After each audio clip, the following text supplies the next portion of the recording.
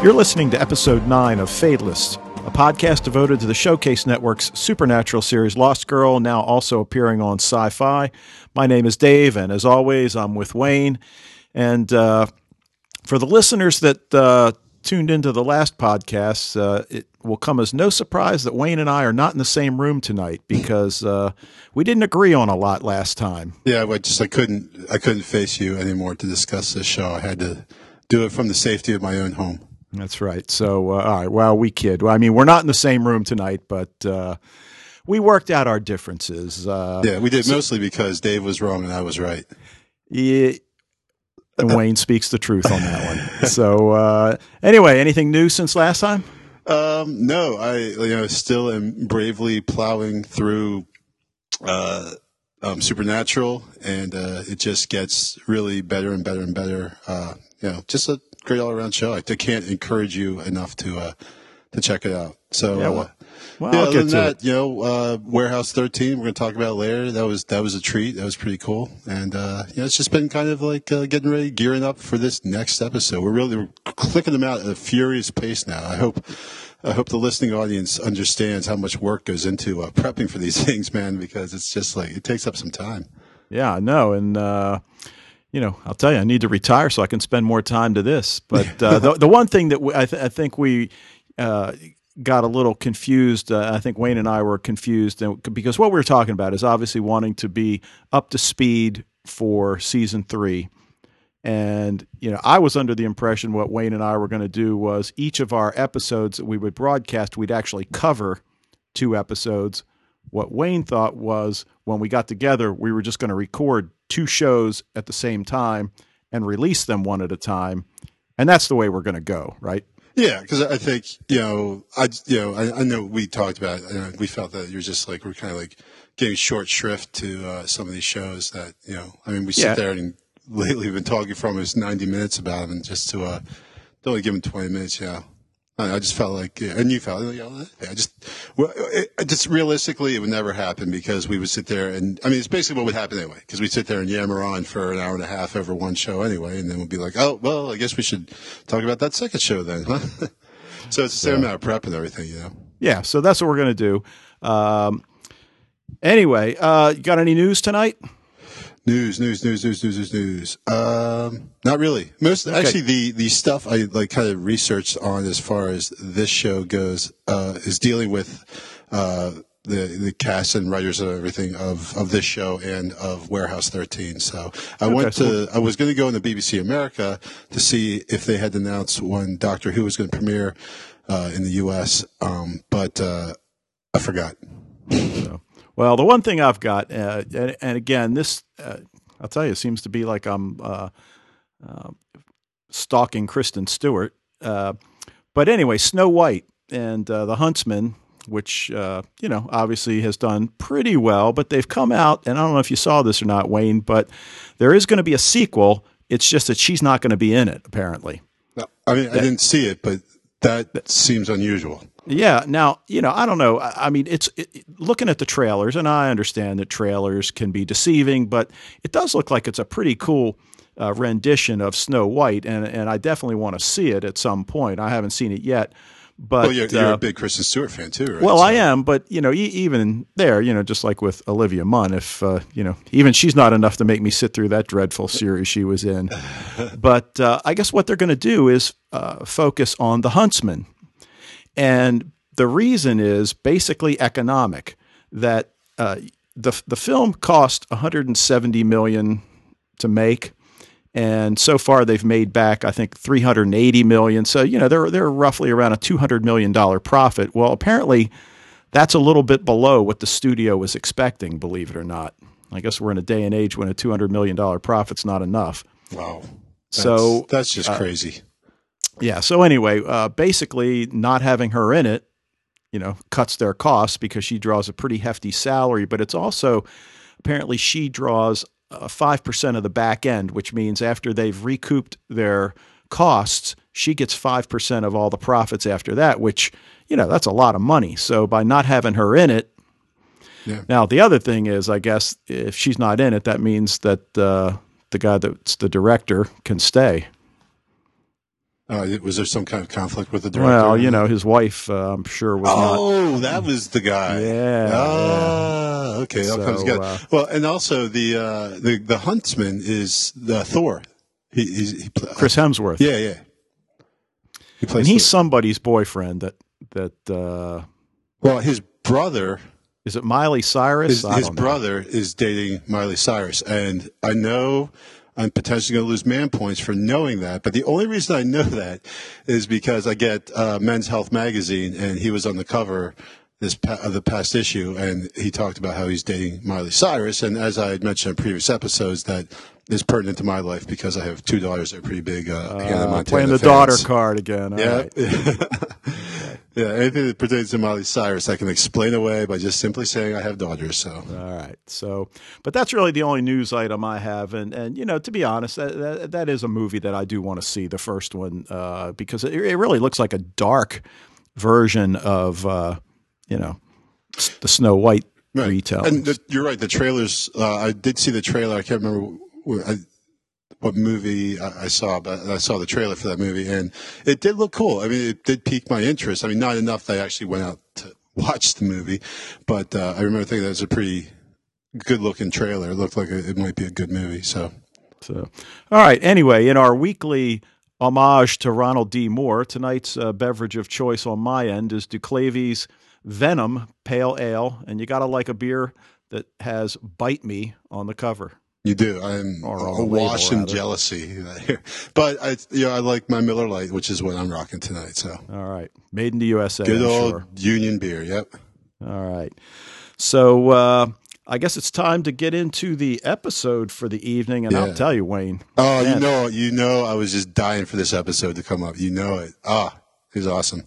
I forgot how good it was, and watched it. I got to watch it a second time earlier this evening, and I mean, it's just awesome. Yeah, and you know what? I found out. I don't know if you knew this. This episode was originally supposed to be the pilot. I think I did read that somewhere, and hopefully, what happened was they realized. And I have this in my notes, and this falls under Dave's superficial details. But one of the things I kept asking myself is, what's up with the hair? The long blonde curls on Kenzie and the side part on Bo. Yeah, and her face was like, I don't know if they did different makeup or less makeup, but her face looked noticeably different than it has in the previous 7. And it's not bad. It's just different. I mean, she's still just not as good. Still very attractive. Yes. So, but one thing that I found interesting. This is really the first time that we really don't have, unless I missed it, a true procedural. Right. There a mini kind of procedural, I would say, because of Bo trying to find Vex, but there's no case to solve. Yeah, I mean, and like you said, Minnie. I mean, I guess the Luann Heidegger, who's on death row, and Bo trying to save her. So we've got a couple of these underlying cases. Her trying to obtain like information about her mom, like you said, through Vex. No true, and that's good because I think to stay fresh, if it's just the case of the week, I mean, it gets old. Yeah, and I think we talked about this last week, and this week certainly they're becoming more like character-driven rather than plot-driven, which is what you get with a police procedural. It's all plot, it's all this part, then this happens, and everything. And when you have, like what we've seen the last actually couple weeks now, is really the episodes are starting to focus in on developing the characters and their relationships with one another and going from there. And I think that you're right. I like that better. I think really character is as I've said before on this show, that's really what to me is going to make or break a show. And also it's, here we see here a show finding its voice. And we talked about this before as well, that, you can't define a show by its pilot or even probably its first 5 or 6 episodes. It takes a good show is kind of like a fine wine, I guess. It's going to age, it's going to develop. And I think we're really seeing the writing and the acting here is really starting to kind of dig in as this show finds its voice. Well, and the interesting thing, like you said, that this was the episode, I guess, that they filmed first, and that I guess they sold the show, basically with this episode. So it I mean, the actual pilot, I mean, really was a pilot because they, introduced Bo and all of that. But, sometimes, it's almost like sometimes things can seem out of sync, like that one episode in Fringe where it's in season 2 where, the one that they didn't show and then they showed. Right. Where Charlie's, alive. He's alive. And you're watching like, what the hell, man? Like, Charlie's been dead for like 10 episodes. 10 episodes now. How is he? Like, there's no explanation. Everyone seems to be acting very normal that he's back alive. Yep. And just turned out that they had filmed it for season 1 and didn't use it for whatever reason. And, we'll throw it into season 2. Yeah, just chuck it in there a week. We don't have an episode this week. Let's just throw this one in there. Yeah.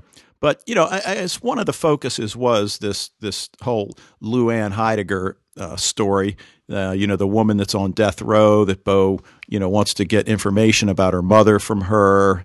And, I mean, it's interesting because we learn the reason she's on death row is because she broke the R word. Right.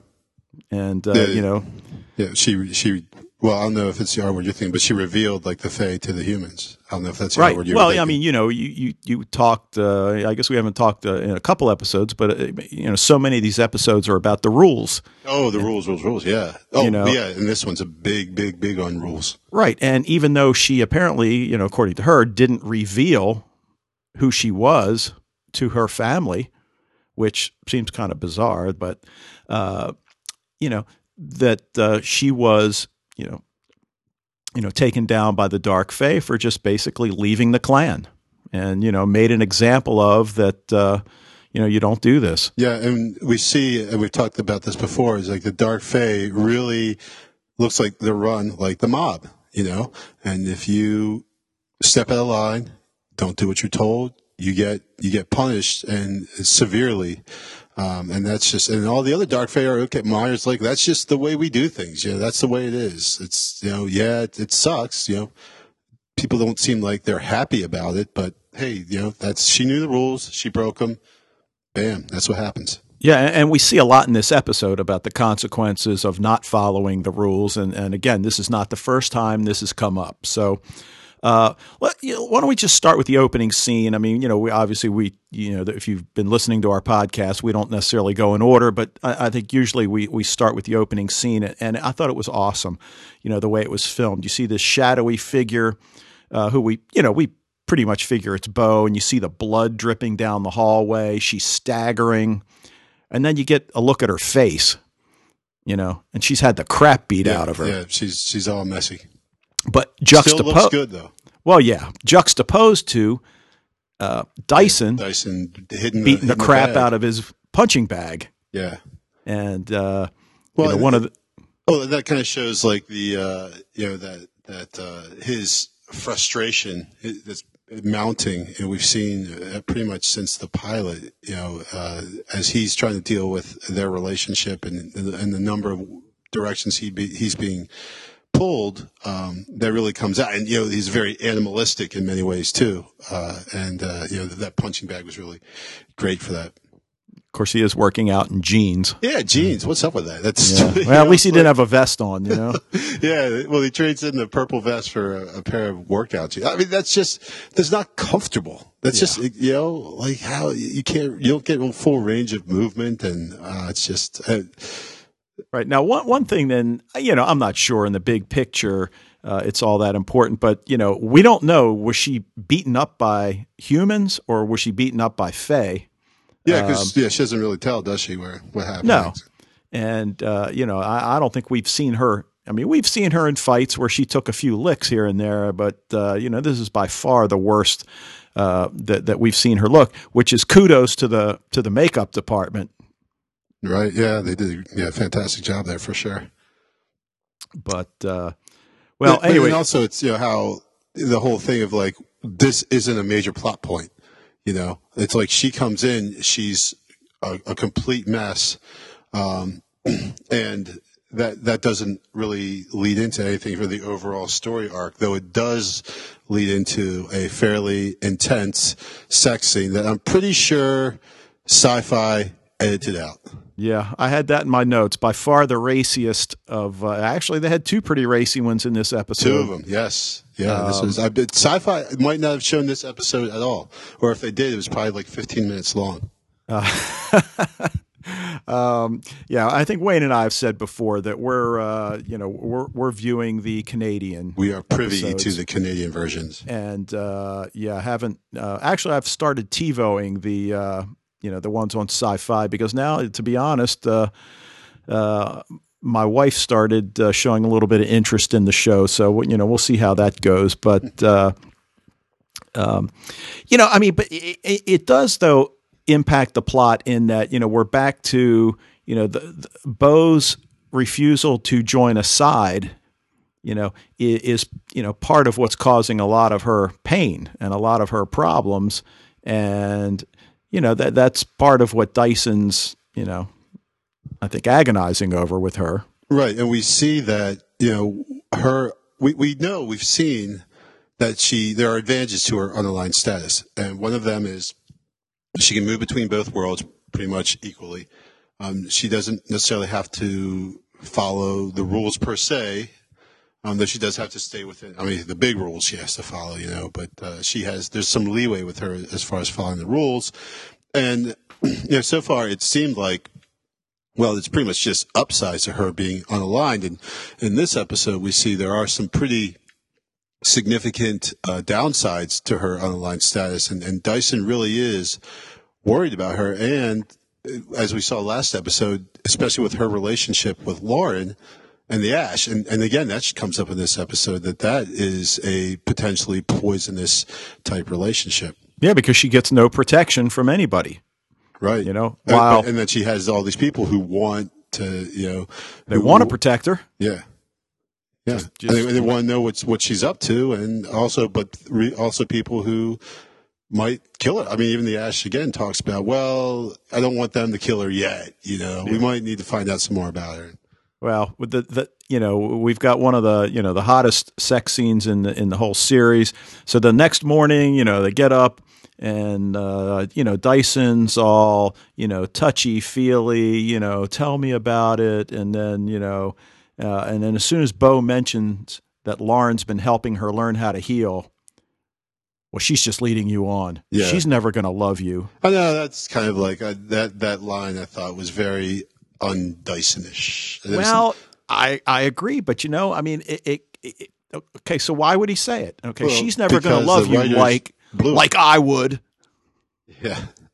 It seems like some teenage girl would say, and he's not. He's too world weary. He's too experienced, I think, I think just the writers kind of like, I mean, I know what they're trying to do here. I mean, they're trying to show Dyson has a sensitive side and everything, but I just don't think he would really say something like that.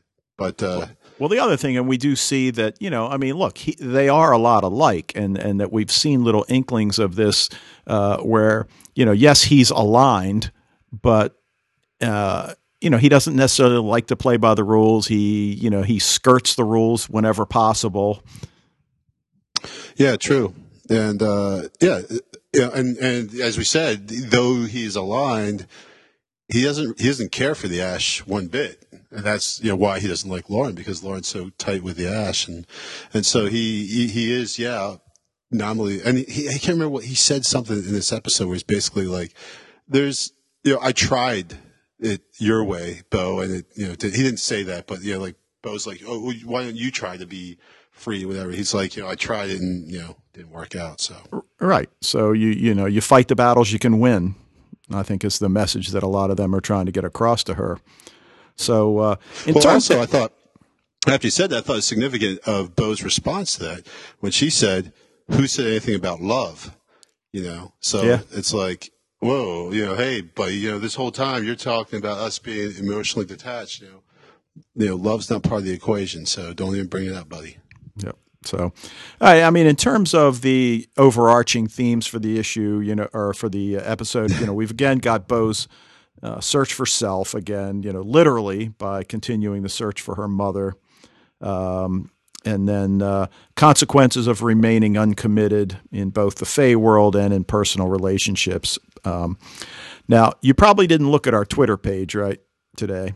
Not today, no. Because I did tweet one thing. Because who would have thought? And again, maybe I'm going too far with this one, but who would have thought that we'd be able to talk about German existential philosophers during a Lost Girl podcast? Yeah, okay. They sneak them in there, Okay, so referring to Luan Heidegger. Right. Okay, did you look him up at all? I mean, I didn't. Okay, I mean, I remembered him. I remembered the name from graduate school and all that. So, German existential philosopher who wrote about the state of being, and he criticized a lot of the traditional ways of examining man's existence. So, I mean, to a certain extent, she's asking like, who am I? The same questions that a lot of these philosophers are asking. But the other interesting thing about Heidegger was that, during World War II, actually in 1933, when Hitler became chancellor, he was named president of one of the universities, and he joined the Nazi Party. And later in life, he related to some friends that it was one of the stupidest decisions he ever made. But you just wonder because writers and typically don't pick names just randomly. So you wonder, okay, here's a guy that, okay, on the one hand, he's, investigating and exploring, what it means to be human. And then on the other hand, he's somebody that aligned himself with the wrong side. Yeah. And there certainly were consequences. Yeah, exactly. And there's consequences for it, and there's consequences for not aligning, there were, you talk about what happened in Nazi Germany. I mean, it was regular people. It wasn't like the Nazis did it because there were regular people that they intimidated. Like people were scared. There wasn't a lot of resistance to it. I mean, there was like the Scholls who the White Rose stood up to them, but for the most part, there wasn't a lot of resistance because people were scared of them. Like they had all the power and guns and everything, and so a lot of times when people criticize and say, well, if I were there, I would have let them do this. Would you have though? Would you have, stood up to these guys, the bullies with guns, Now, of course, on the other hand, not that she's listening to our podcast, but Michelle Lovretta, who wrote this episode, is probably sitting there shaking her head and rolling her eyes. It's like, what the hell are you two guys talking about? Yeah. I had no intention of that. I just thought it was a cool name. I found it. I was thumbing through a book. I was like, all right, that sounds good. So, all right. Actually, I don't think we mentioned the name of this episode, which is appropriately Vexed. Vexed, yeah. And this is episode 8 of season 1. In going through, because we've kind of, approached these episodes or these podcasts, kind of character by character. And we didn't talk much about Kenzie last week at all. And while she was in a lot of scenes this week and she had some pretty good lines. As always. There's definitely something going on between her and one of the writers. Right. But, early on, she makes a lot of good points as usual. And she tells Bo, it's time to pick a team, Dyson or Lauren. But teams are stupid. Teams are dumb. It's like the teenage girls talking to each other, but the points are valid. And, then the other scene that I thought was again, kind of really speaks to who Kenzie is when the demon, and I wrote it down. What you've been keeping up on the different demons. Yeah, I've got it in here somewhere. Well, anyway, while you're looking that up, that demon comes in and tries to drown Bo in the tub, and Kenzie's down trying to kill what she says, zombie hookers. Zombie hookers. But as soon as she sees, and first thing she sees is kind of like the dust from the plaster, which is usually a sign that Bo's upstairs having sex with somebody, and she sees that demon go upstairs, but she just sees her from behind, and it's dressed as a woman, right? Yeah, she kind of. Well, I don't think she ever really sees it. I think she's her attention is like on the video game. We see the assassin coming up, but Kenzie pretty much doesn't really see it. And as we saw, she moves fast. Why can't I find this? Right. You know, and so by the time Kenzie kind of turns around, she's right, but she sees that gone. dust coming from the ceiling, which is usually that, you know. So she grabs her samurai sword, and again, I mean, it's just the fact that she's there that then gives Bo, you know, the chance to, you know, overcome. And that was a pretty cool scene where she rams her with the pole and then electrocutes her, and Kenzie gets another prime line in there. I can't remember what that one was. Smells like fried bitch. Oh, yeah. So, you know. All right. Anyway, I mean, you know, really, I mean, it's no surprise that Bo is the focus of, you know, virtually every episode. But it just seemed like, you know, in this week's episode, she was, you know, far and away the focal point. And, you know, early on, we finally meet a vampire. Right? Have we seen a vampire before? I don't know if we had before. Okay. But, you know, Morag was Morag was the assassin. So they go to meet the vampire, and in return for 20 pints of blood, he's supposed to provide some information that she's going to want. And I'm sure she assumes it's about her mother, and it's the newspaper article about Luann Heidegger. And, you know, once he gives her that vague assistance, then she's kind of, you know, on a roll and a quest to find out what she can. Yeah. And, you know, obviously something, kind of a theme that's going to pop up there is that he's not quite dead, right? Yeah. They come in, he's hanging, and they think he's dead, and all of a sudden, oh, no, he's not dead. Oh, well, okay, look at that. Right. Well, I guess what he said was he must have conned somebody else, and, you know, probably humans, and they hung him thinking they were going to kill him. And, you know, of course, not so easy. So anyway, they suck you touch their way into the prison. Yes. To which you knew was coming, you know, the minute which you knew was coming. On this list, it's just like the Jedi, you know, I'm on the list. Oh yeah, you're on the list. Right. Yeah, which I like it. It's a very Jedi type power she has. And Kenzie's got her fake IDs, but yeah, you know, again, which shows you Kenzie's, you know, ability to orchestrate things like this, you know. Now, how did Bo immediately know that Luann was Faye? I mean, did I miss something? No, I don't know. It's not clear because, well, Luann knows who, she is. Well, she doesn't at first. Right. Right? You know, because she says, you know, well, you know, I don't even know who you are. And, you know, then Bo tells the thing about, you know, well, you know, I was raised by humans. And then she looks startled. It's like, oh, you're the foundling. Right. Yeah. Yeah, you're the foundling, the foundling. Wait, what does that mean? Right, and you know we've heard about you even in here. Yeah. So, which is what we've kind of been getting glimpses of this whole season, is that there's something about Bo that she's part of something bigger than herself that she is completely unaware of, and here's more evidence to that. Yeah. Well, she goes back to Dyson, you know, for more police information, and of course he tells her, well, this is the last favor, you know. Okay, yeah, right. Where did we hear that before? Yeah, right. Tell to someone who believes that, Dyson. We're not buying it.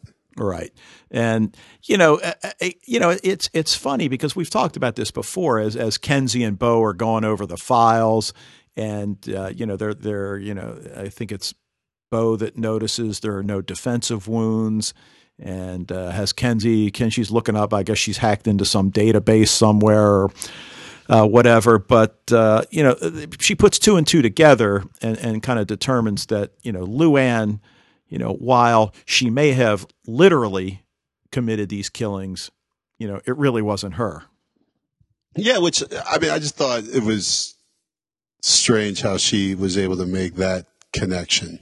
Right. You know, that she sees, Siegfried, the very gruesome death that he received at Vex's hands. Again, technically his own hands, but Vex made him do it.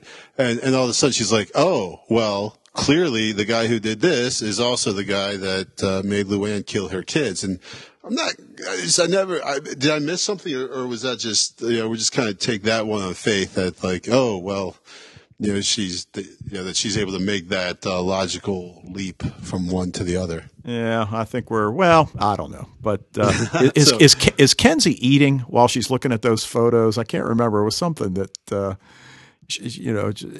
seemed very matter of fact that she's looking at, his little stump of a hand there. Yeah. But so, okay, so she's put two and two together that, so she goes to the Ash. I got to tell you, is there any character in any show that's cooler than the Ash? There is not. And I actually wrote in my notes is like, the Ash is just too cool, man. He is just like, I said this before, that guy is he's just as cool as can be. And he's just like, I'm not sure what's and the clothes and the bearing and everything, man. It's just like a dude, like you just want to be at that bar. It's like, hey, dude, can I hang out with you and just catch some of your shrapnel? Yeah, I mean, I don't know what's cooler, his clothes, his voice, his house. Geez, no wonder Lauren hangs out there. Yeah, well, and then I go and I look. I can't remember what the actor's name is. He's another Canadian actor, and this guy's. I mean, he's got steady work and everything, but he's never been in anything big. And you're just like, man, like this guy could be so many parts where he just does this same thing, just comes on screen and is cool. Right. And but I don't know. Maybe he's just not finding that niche yet. Maybe I should be this dude's agent. Yeah. Now, we talked a little bit ago about, Dyson, the similarities between Dyson and Bo, and he tried being unaligned, or I guess the lone wolf, no pun intended. And that didn't work, but wolf pack of one. But I mean, it's like, Bo goes in to see the Ash and Lauren's like, no, be cool. It's like, I mean, has she never heard of the phrase, you get more bees with honey?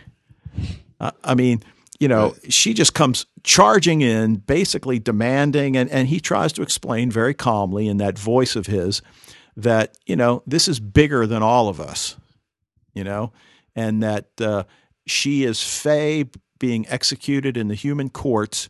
You got to let it lie. It's too dangerous to intervene. And how can you not see that logically? Yeah. And I mean, what we see again a number of times, which we've seen throughout the series so far, is really Bo just kind of raging against the machine. Like she just is rebelling against. That'd be a good name for a band, by the way. Yeah, that would be a good name for a band. Someone should use that name and make a band out of it. But she's just. She's completely, and again, I think it comes from the fact that she's been on her own for so long and has been completely self-reliant for so long, that following rules is not part of her really her DNA, I guess. Like she's just, other people just can't tell her what to do, basically. Even Kenzie, but even her friends can't tell her what to do. And we see that with Dyson, so she just, but you're right, she should be more political, right? She should be more, savvy with the way she deals with the power brokers on each side. That's the only way she's going to be able to maintain this unaligned status. By spitting in everyone's faces, it's not going to. Meyer says to her, "You're pissing off too many people." Right. And I mean, she lived in the human world for 18 years. I mean, before she left home. She went to high school. Again, she should have had some experience trying to get along with people. One other thing. We got our first, unless I missed something, we got our first character's last name or both names from last week, right? We now know Lauren's last name. Lewis, yeah, last week. They called her Dr. Lewis, right? Right. Nobody else has a second name? Yeah, right. Well, they all got names like Vex and Bo and Dyson, like. Well, I assume Dyson's his last name. What's his first name? I mean, what do they put on his paycheck? He's like Prince. He's just like Dyson. Well, what do they put on his paycheck at the police Dyson. department? Yeah, that's Okay, just it. Dyson. Just Dyson. It's awkward at first. It's like kind of like when you got a weird name. The first people get used are like, oh, that's strange, but they get used to it. So like when he went to HR when he was a rookie cop, and they said, okay, what's your name? Dyson. Okay, what's your first name? No, it's just Dyson. They thought it was weird, but then they move on. All right, so she leaves the Ash, and obviously not pleased. She, and we've mentioned this, that her friends are afraid for her. And Dyson tells her the reason you're in danger, and the hit's been placed on you, and it wasn't a sanctioned hit, right? Which I thought was pretty interesting. He said, and if it was a sanctioned hit, they would have sent a whole team out to get you, not just one. But which makes her feel so much better. I know to know at least it's this is off the books, this assassination attempt. Right, and it's because you don't have a clan. And then she responds with, really just a really great line where she says, "So I have to be owned to be free."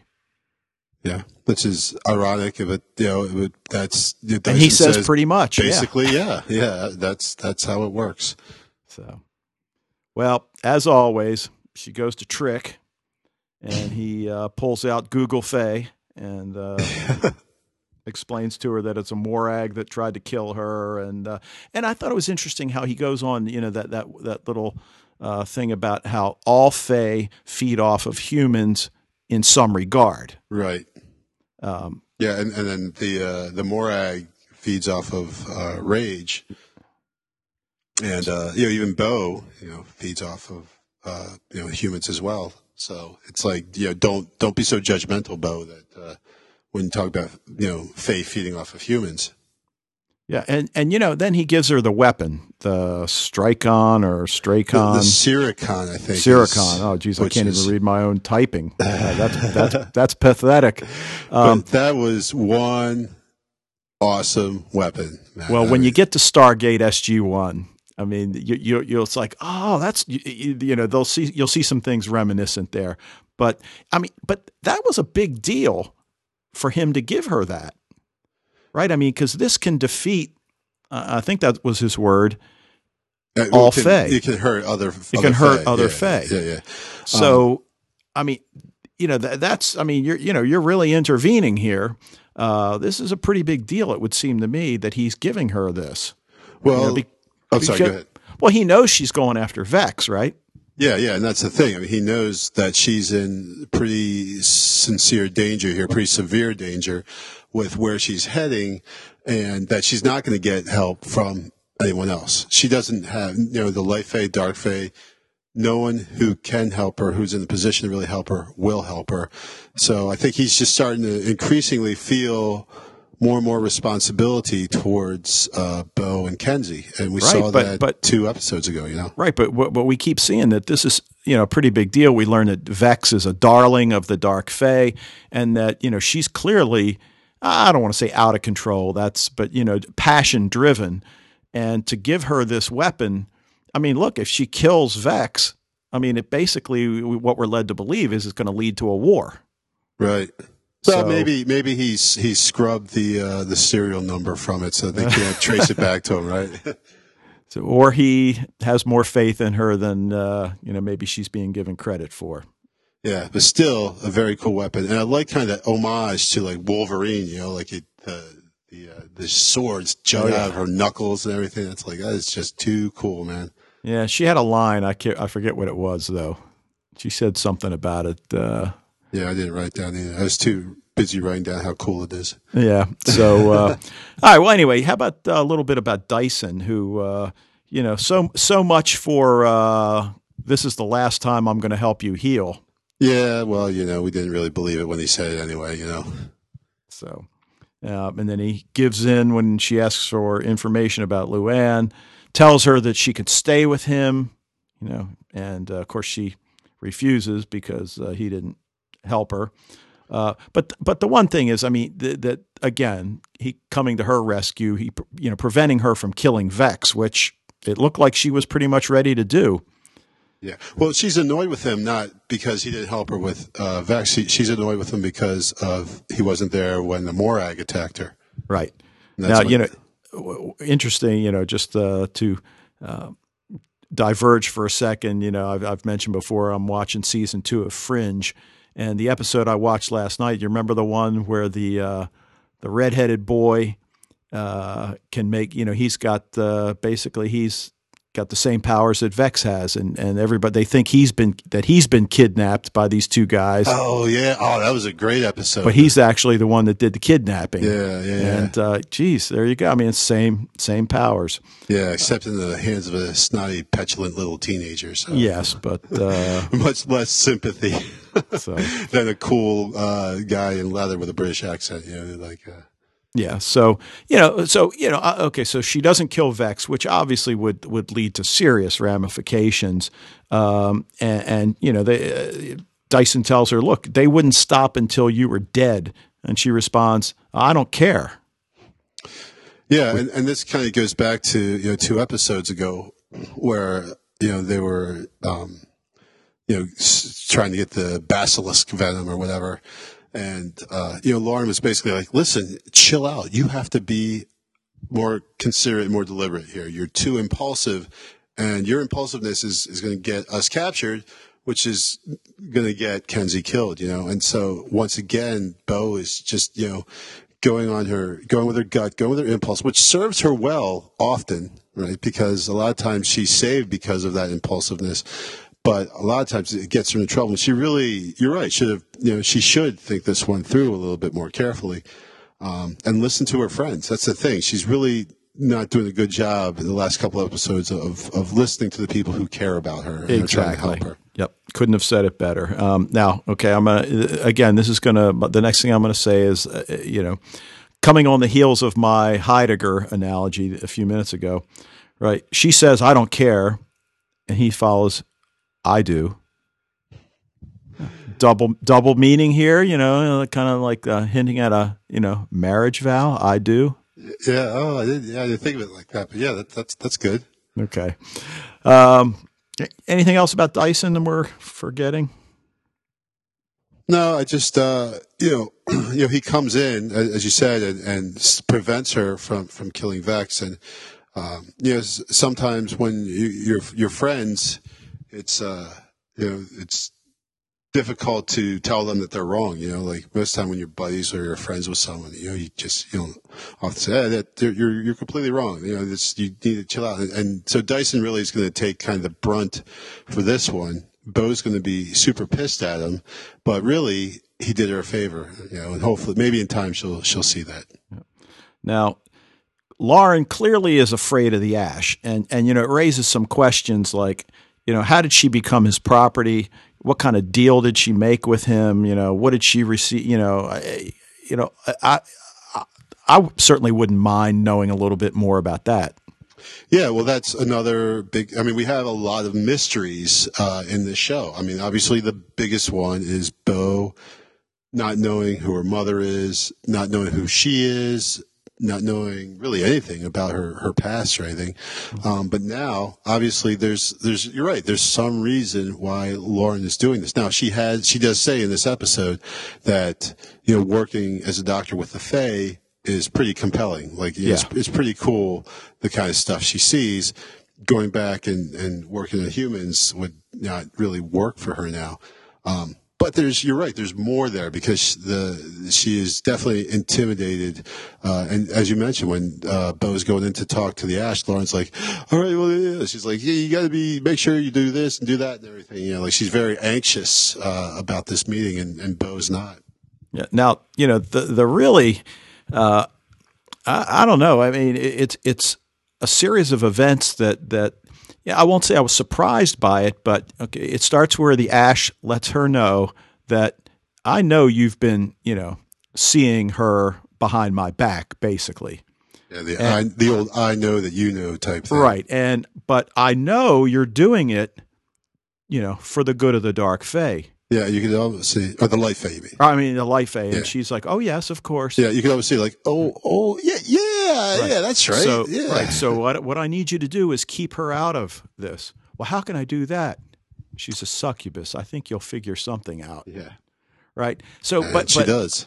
But what I guess surprises me is, I mean, you know, so basically, Lauren pimps herself out. Yeah. Yeah, definitely. I mean, we think at first, well, we know she likes Bo. Right. So we know that there's attraction there already. So there's no question about that. We've already seen that. But they've both been reluctant to go there to try and consummate this relationship in any way. And then you're right. I mean, Lauren comes, she's got an agenda for sure. And I think that's the thing that upsets Bo the most is that she, how can she trust the genuineness of the experience when it was all at the behest of the Ash? Right. Yep. So, so that, there's some, a big wound that's going to have to heal there for sure. Yeah. Like when she says, Lauren's like, were you sent here? And that's like really good. It kind of reminds me of, Hamlet and when questioning Rosencrantz and Guildenstern, it's like you were sent for, and they try to play it off like, what are you talking about? Like Hamlet's annoyed with Rosencrantz and Guildenstern because he knows that the king has sent them to spy on him. So I think the writers, I'm hoping maybe I'm reading too much into this, but it seems like the fact that she said, were you sent here, definitely reminiscent of Hamlet and, the sense of betrayal that he felt. And the same thing here, like, Bo feels completely betrayed by a person she perceived as her friend. Now she's not sure. Right. And, I guess to her credit, Lauren, fesses up and admits, yes, I did come because the Ash sent me. So yeah, but here's what annoys me about Lauren. This is like last week with like, oh well, okay, you got a big spider in your house. Well, let me call in the SWAT team so they can burn down your house with you in it. And then afterwards she's like regrets that decision, right? Well, again now she goes and she sleeps with Bo to kind of when her mind I guess is to protect her, and then afterwards regrets it. It's like. Lauren has got to, we're talking about like picking a side. Lauren needs to pick a side, she's got to figure out whether she's going to get Bo's back or the Ashes because obviously the two are in direct conflict and Lauren, it's going to come, it's coming to a head now, but I think I predict it's going to only get worse, down the line. Yeah, but that's a pretty big, I don't disagree with you, but that's a pretty big order for a human. Right? You're asking her to pick between the leader of the Light Fae and this unaligned Fae who clearly is one of the most powerful individuals on either side. Right. Well, then you pick. It's a tough call. Yeah, but then if you're afraid of the Ash, then you pick that and you stop leading Bo on. She's kind of leading Bo on emotionally while she's has this kind of agenda that is at the behest of the Ash. So, all right. Well, why don't we talk about the title character Vex? Yes, I was waiting for this for so long. So, what? So he's a member of the Great Britain Fae. Came across the pond and. Yeah, exactly. What is he doing over here? Well, he obviously he pisses people off. Like in that way, he's very similar to Bo.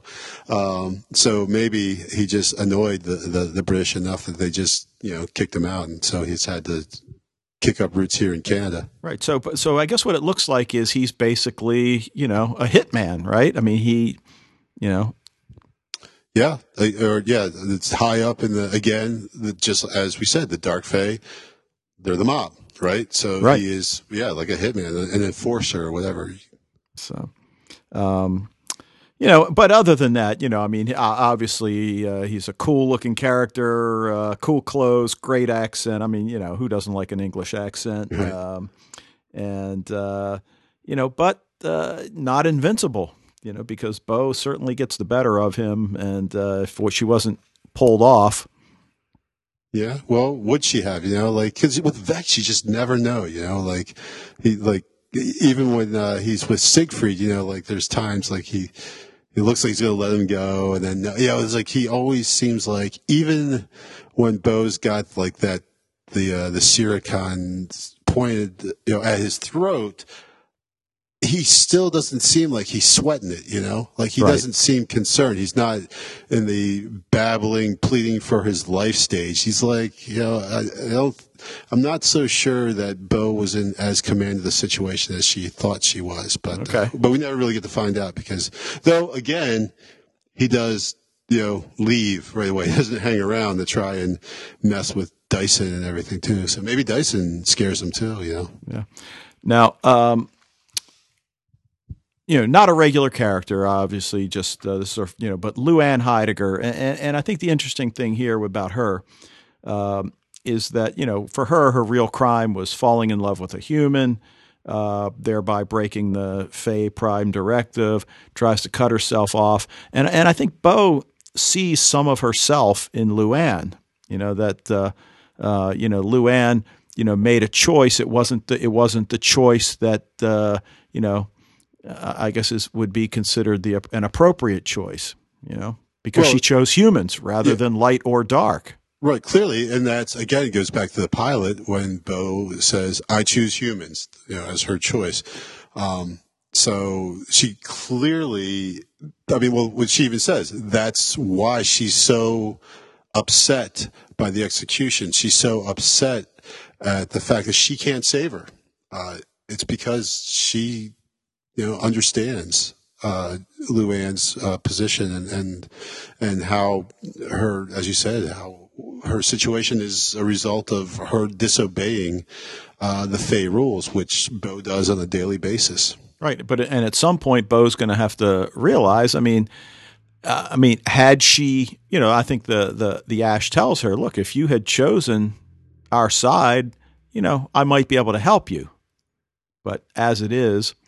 Now, the ending scene, I can't imagine a better ending scene than this one. So we're in the morgue, and you see the body bag on the table, and you kind of know what's going to happen. Yeah, well, why would they show the body bag if it weren't going to come back alive suddenly? Right, but what you're not ready for is that Trick's standing there, and when she emerges, we have to talk. Yeah. Well, it's not completely surprising because he was there at the execution. And we're like, wait, why is Trick at the execution? Like, that's a little weird. And, but yeah, that's definitely a great ending, a very, kind of cliffhanger-ish type of ending, Yeah. So, if this was the episode that they showcased to sell the series, man, it's no wonder they bought it. Oh yeah, because this was just an awesome episode. Well, I think because actually I was reading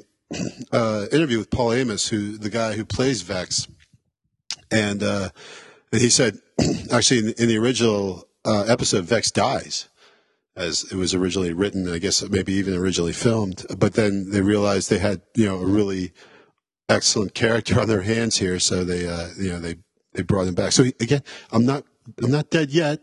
Yeah. Just like here, Lou-Anne, like I always say, I'm not dead yet. People, there's always, death is not for sure here. Which actually I learned last week with a hermit crab. I thought one of our hermit crabs had died. It gave all indication. I nudged the claws. It's not moving. It was unresponsive. So I dug a little hole in the backyard and buried it. And this is maybe a month ago. And today my kids are playing out in the yard. And they're like, "Hey, the hermit crab's alive!" And it was, scooting across the lawn, and they came and pulled it back in. Like, what? Oh my! So in Fey and hermit crabs, all right. You can never. Death is never for certain. All right. So. All right. Well, anything else you want to throw in there about that episode? Well, I just want to once again say how awesome the character Vex is, and really what I think is a good bad guy is totally invaluable. Like if you look, especially like at action movies, like what separates one action movie from another? Like if you take like, okay, let's say like Die Hard, the first Die Hard is a really good action movie, right? Well, why? It's the same formula as pretty much every other action movie ever made.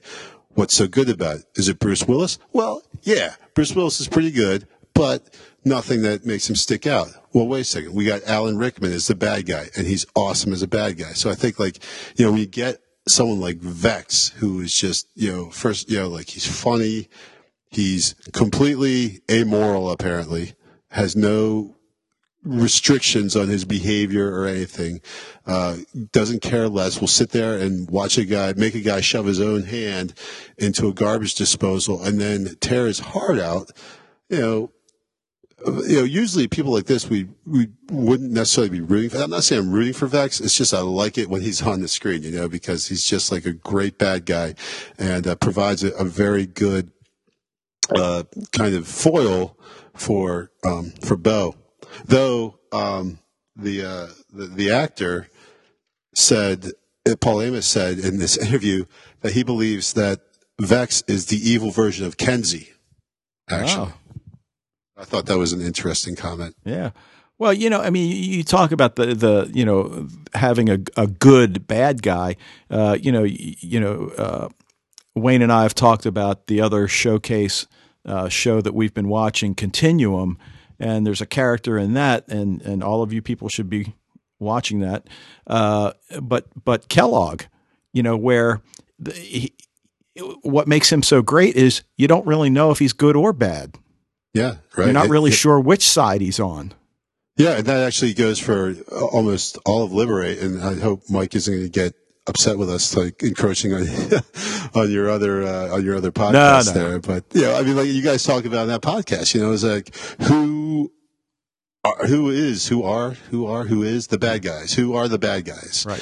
And I mean, that's something that, again, that it'd be, you could almost see that happening with Vex. I mean, the little bit we've seen of him, it's pretty much all bad, but I mean, he's such a captivating character. Yeah. So and honestly, who did he kill? Okay. Well, yeah. I mean, the thing is, like, Bo's all bent because Vex killed Luann's kids. Well, yeah, but just like Luann didn't really kill them, if you really look at it, Vex was obviously told to do this. He was the hitman. He carried out a punishment that was like an officially sanctioned punishment. So you're going to blame it on your girl then? On the Morgan. Well, yeah. But even she, I don't think she's not even, I don't know if she's the highest, because they have like this council of elders, right? Okay. So I don't even know, but yeah, like someone above Vex said, do this. And obviously, as far as their world goes, you're told to do something, you do it, right? Yeah. And so, Bo blaming Vex, it's not the same as blaming Luann, but it's the same. He's not the hand that did it. He didn't decide these kids got to die. Someone else decided and said, you're the guy who's going to do it, Okay. So, little sympathy for Vex. Yeah. All right. Good point. He's just a great bad guy. He's so just bad, he's just so like, like it's great. I enjoy the fact that he's just like evil incarnate, And perhaps we'll see him again in another episode. Maybe soon. Maybe soon. So, all right. All right, why don't we jump into, because we didn't get to Warehouse 13 last week, so we tabled it until this week. Impressions, because you've seen it more recently than I. I watched it about maybe a week ago. Yeah, I watched it yesterday, half of it yesterday, half today, and I liked it. It was a very enjoyable show. It obviously, I think, more lighthearted than our normal fare that we talk about here. But I think I really like the relationship between Pete and Micah there. All right, so for the listeners that maybe haven't had a chance to watch it yet, and didn't do their homework. The basic premise is that we start the show with two Secret Service agents. So we've taken a departure from the typical FBI agents that we often see in sci-fi. We've got two Secret Service agents that are on a detail to protect the president, who's going to attend an art exhibition at a gallery in D.C. One of them's male, one of them's female. The female is, by the book. She's, on the fast track to that corner office with the window. She goes by the book. He flies by the seat of his pants, trusts his gut, and by all indications he's an effective agent. But they basically butt heads the entire time. Okay, which sets up an interesting dynamic. Things don't go well at the exhibition. There's this guy who we later learn is Artie, who kind of pops in, pops out. There's a piece of art that he obviously is interested in, and it's bleeding at one point. He takes it. Things don't go well. The two agents get word that they are to report to South Dakota. She's horrified because this is not her career path. He's intrigued. And what we find out that Warehouse 13 is, it's a receptacle to house all of these strange, unexplained, odd artifacts that have been collected since, I believe they said like the 1700s, right? I think he said 18 something. Okay, so at a time when they like really 1898 or something. Okay, at a time when they didn't know what they had or how to store them. So it's like this big, think like from the outside, it's like think Cheyenne Mountain, Stargate SG-1, if you've seen that after it lay dormant for 70 years or so. But inside, you remember the final scene from Indiana Jones, the first movie, when they're placing the Ark in there, and it's just like row after row, and you're right. It's like seems sort of like what Warehouse 13 is. Yeah, it's bigger on the inside. Right. So that these guys, the two agents, their job is going to be to investigate strange occurrences, figure out if there's some sort of artifact that's causing it. If it is, retrieve it and bring it back to Warehouse 13. Right.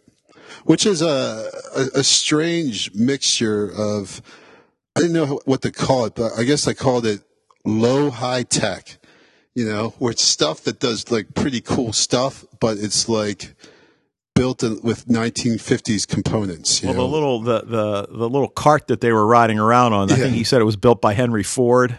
No, Edison. They say, no. Oh, Edison, right, yeah, right. Yeah, I think he said Edison, and then Ford, kiboshed it or whatever. Right. But, in a sense, it's sort of like, sanctuary for inanimate objects, although they're not really inanimate. Well, there was a lot of stuff that I saw. There was a lot of stuff that came. There was one scene that is straight out of Supernatural. I mean, they just totally torched I say torch because when the guy immolates himself, like he takes the gas, pours it all over himself, and then lights the flame. That is right out of season 2 of Supernatural. They just completely, just almost shot for shot. Now, did you like the two partners? Yeah. Yeah, me too. I did. And I think, like I said, like a good show is going to be character driven, not plot driven. And so the plot of this one was, is all right.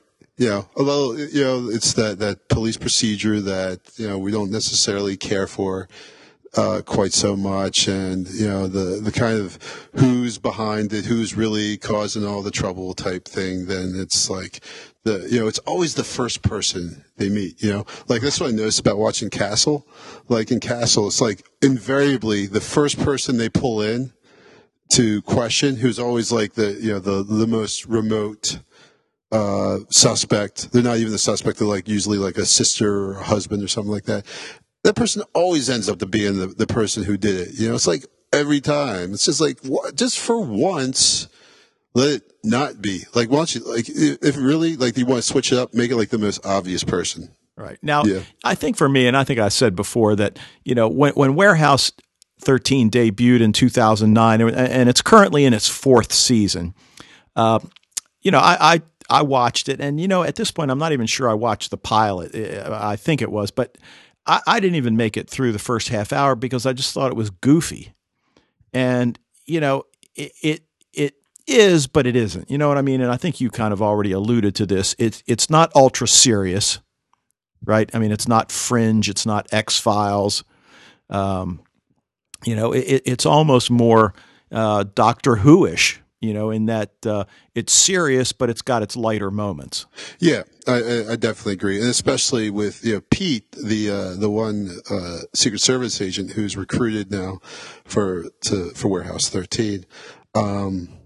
He's definitely the funny one, right? He's the one who's he's the like you said, goes with his gut and everything. Whereas Micah is the very serious, straight-laced type person. But we see them developing the relationship very quickly, and that's why, again, I've said before, a good pilot.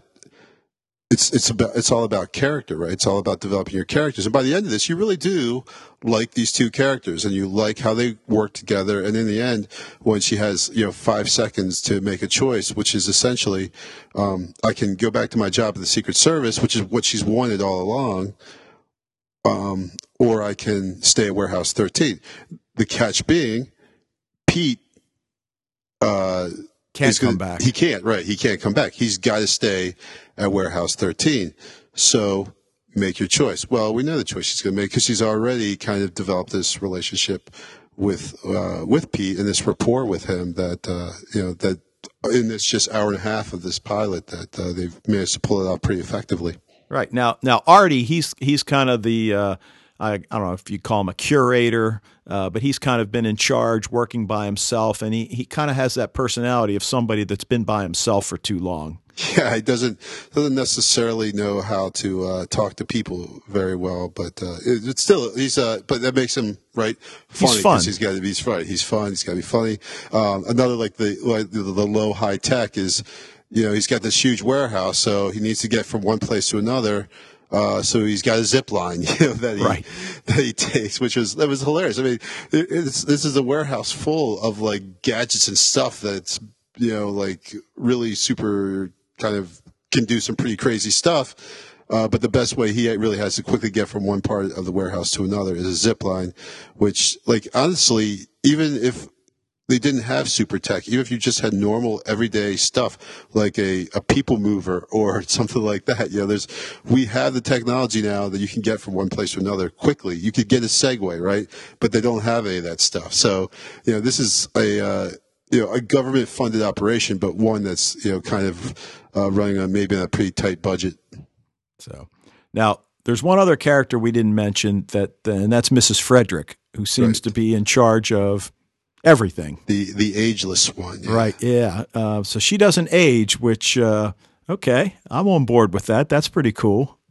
And she's just got this really stern, I can't see her cracking a smile for any time soon. No, I don't. Well, they probably do it in some episode, just and it's a big shocking thing that it happens and everything. But right. The real reason she's cracking a smile, it's probably because, some artifact is controlling her, and right. Oh yeah, good. Yeah, that would be a good plot twist. So now there was a a procedural, if you will. We're not going to go into that, I don't think. But there's no need. Right. Suffice it to say, there was human sacrifice. A ray gun. It was pretty creepy. You had the character speaking a language that he had no knowledge of previously, and it seems like in most sci-fi supernatural shows, they're always speaking in Latin. So it was kind of cool that this time it was Italian. It was Italian, right? Yeah. But at first I thought it was Latin. That is, you're right. Latin can be a very creepy, especially like that. You're just creepy ghost type. But they do that all the time. Like, again, I'm sorry I bring up Supernatural about a million times, but it happens all the time. Supernatural, they have this, someone is speaking Latin. It's creepy. So, I think so overall. I mean, I definitely liked it. Whether I'll watch more, I could see that this is one of those shows that I would probably not worry about sitting down watching it out of order.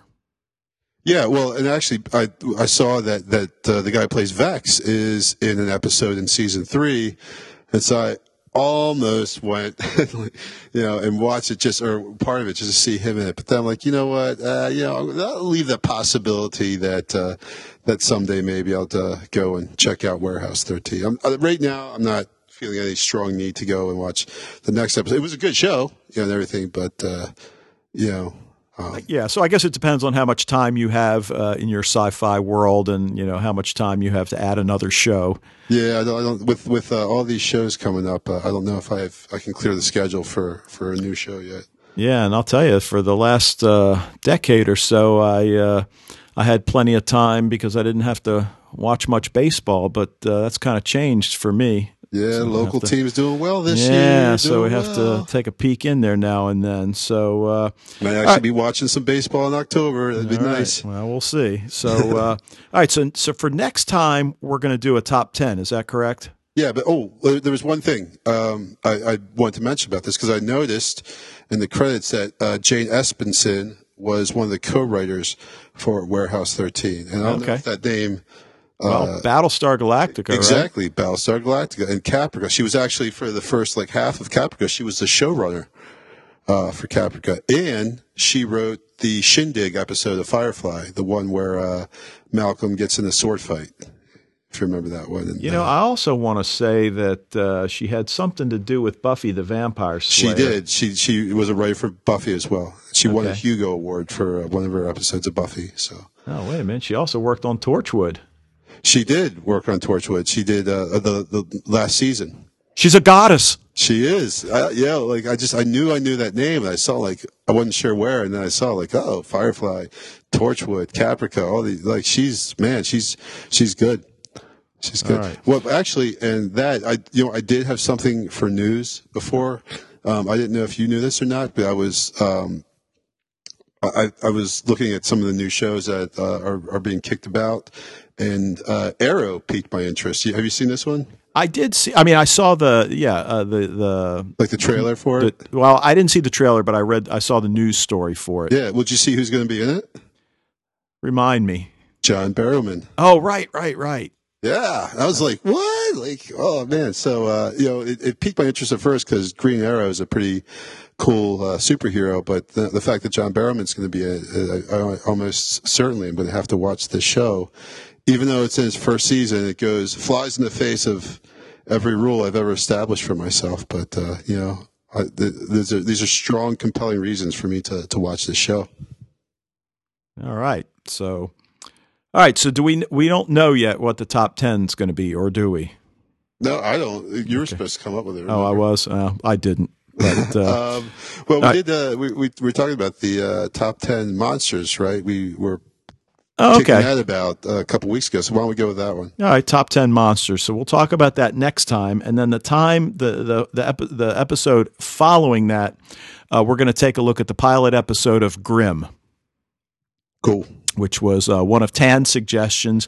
And then when I went and took a peek at just the premise of that, it looks pretty cool. So definitely has promise, and so we'll take a look at that. That gives everybody 2 weeks or so to take a peek at Grimm. And yeah, those of you in the back who didn't do your homework this week, okay? Yeah, I'm talking to you. All right, let's get it done next time. There's going to be a quiz on this one. That's right. Scantron, multiple choice. And next time we will take a look at episode 9 of season 1. And other than that, you got anything else? No, that's it. But yeah, just again, this was we're really, I think, to reinforce that, I think we're really seeing Lost Girl step it up here and really starting to find its legs, so to speak. And we're in the home stretch of season 1. So yeah. We'd love to hear from you. Drop us a line at fatalistspodcast@gmail.com or the website fatalists.podbean.com. And if you check us out on YouTube, there's a link to the website there. Although YouTube's probably got everything you need anyway. But until next time, it's been a blast as always. Yeah, it has been a treat, and we'll see you next time. All right.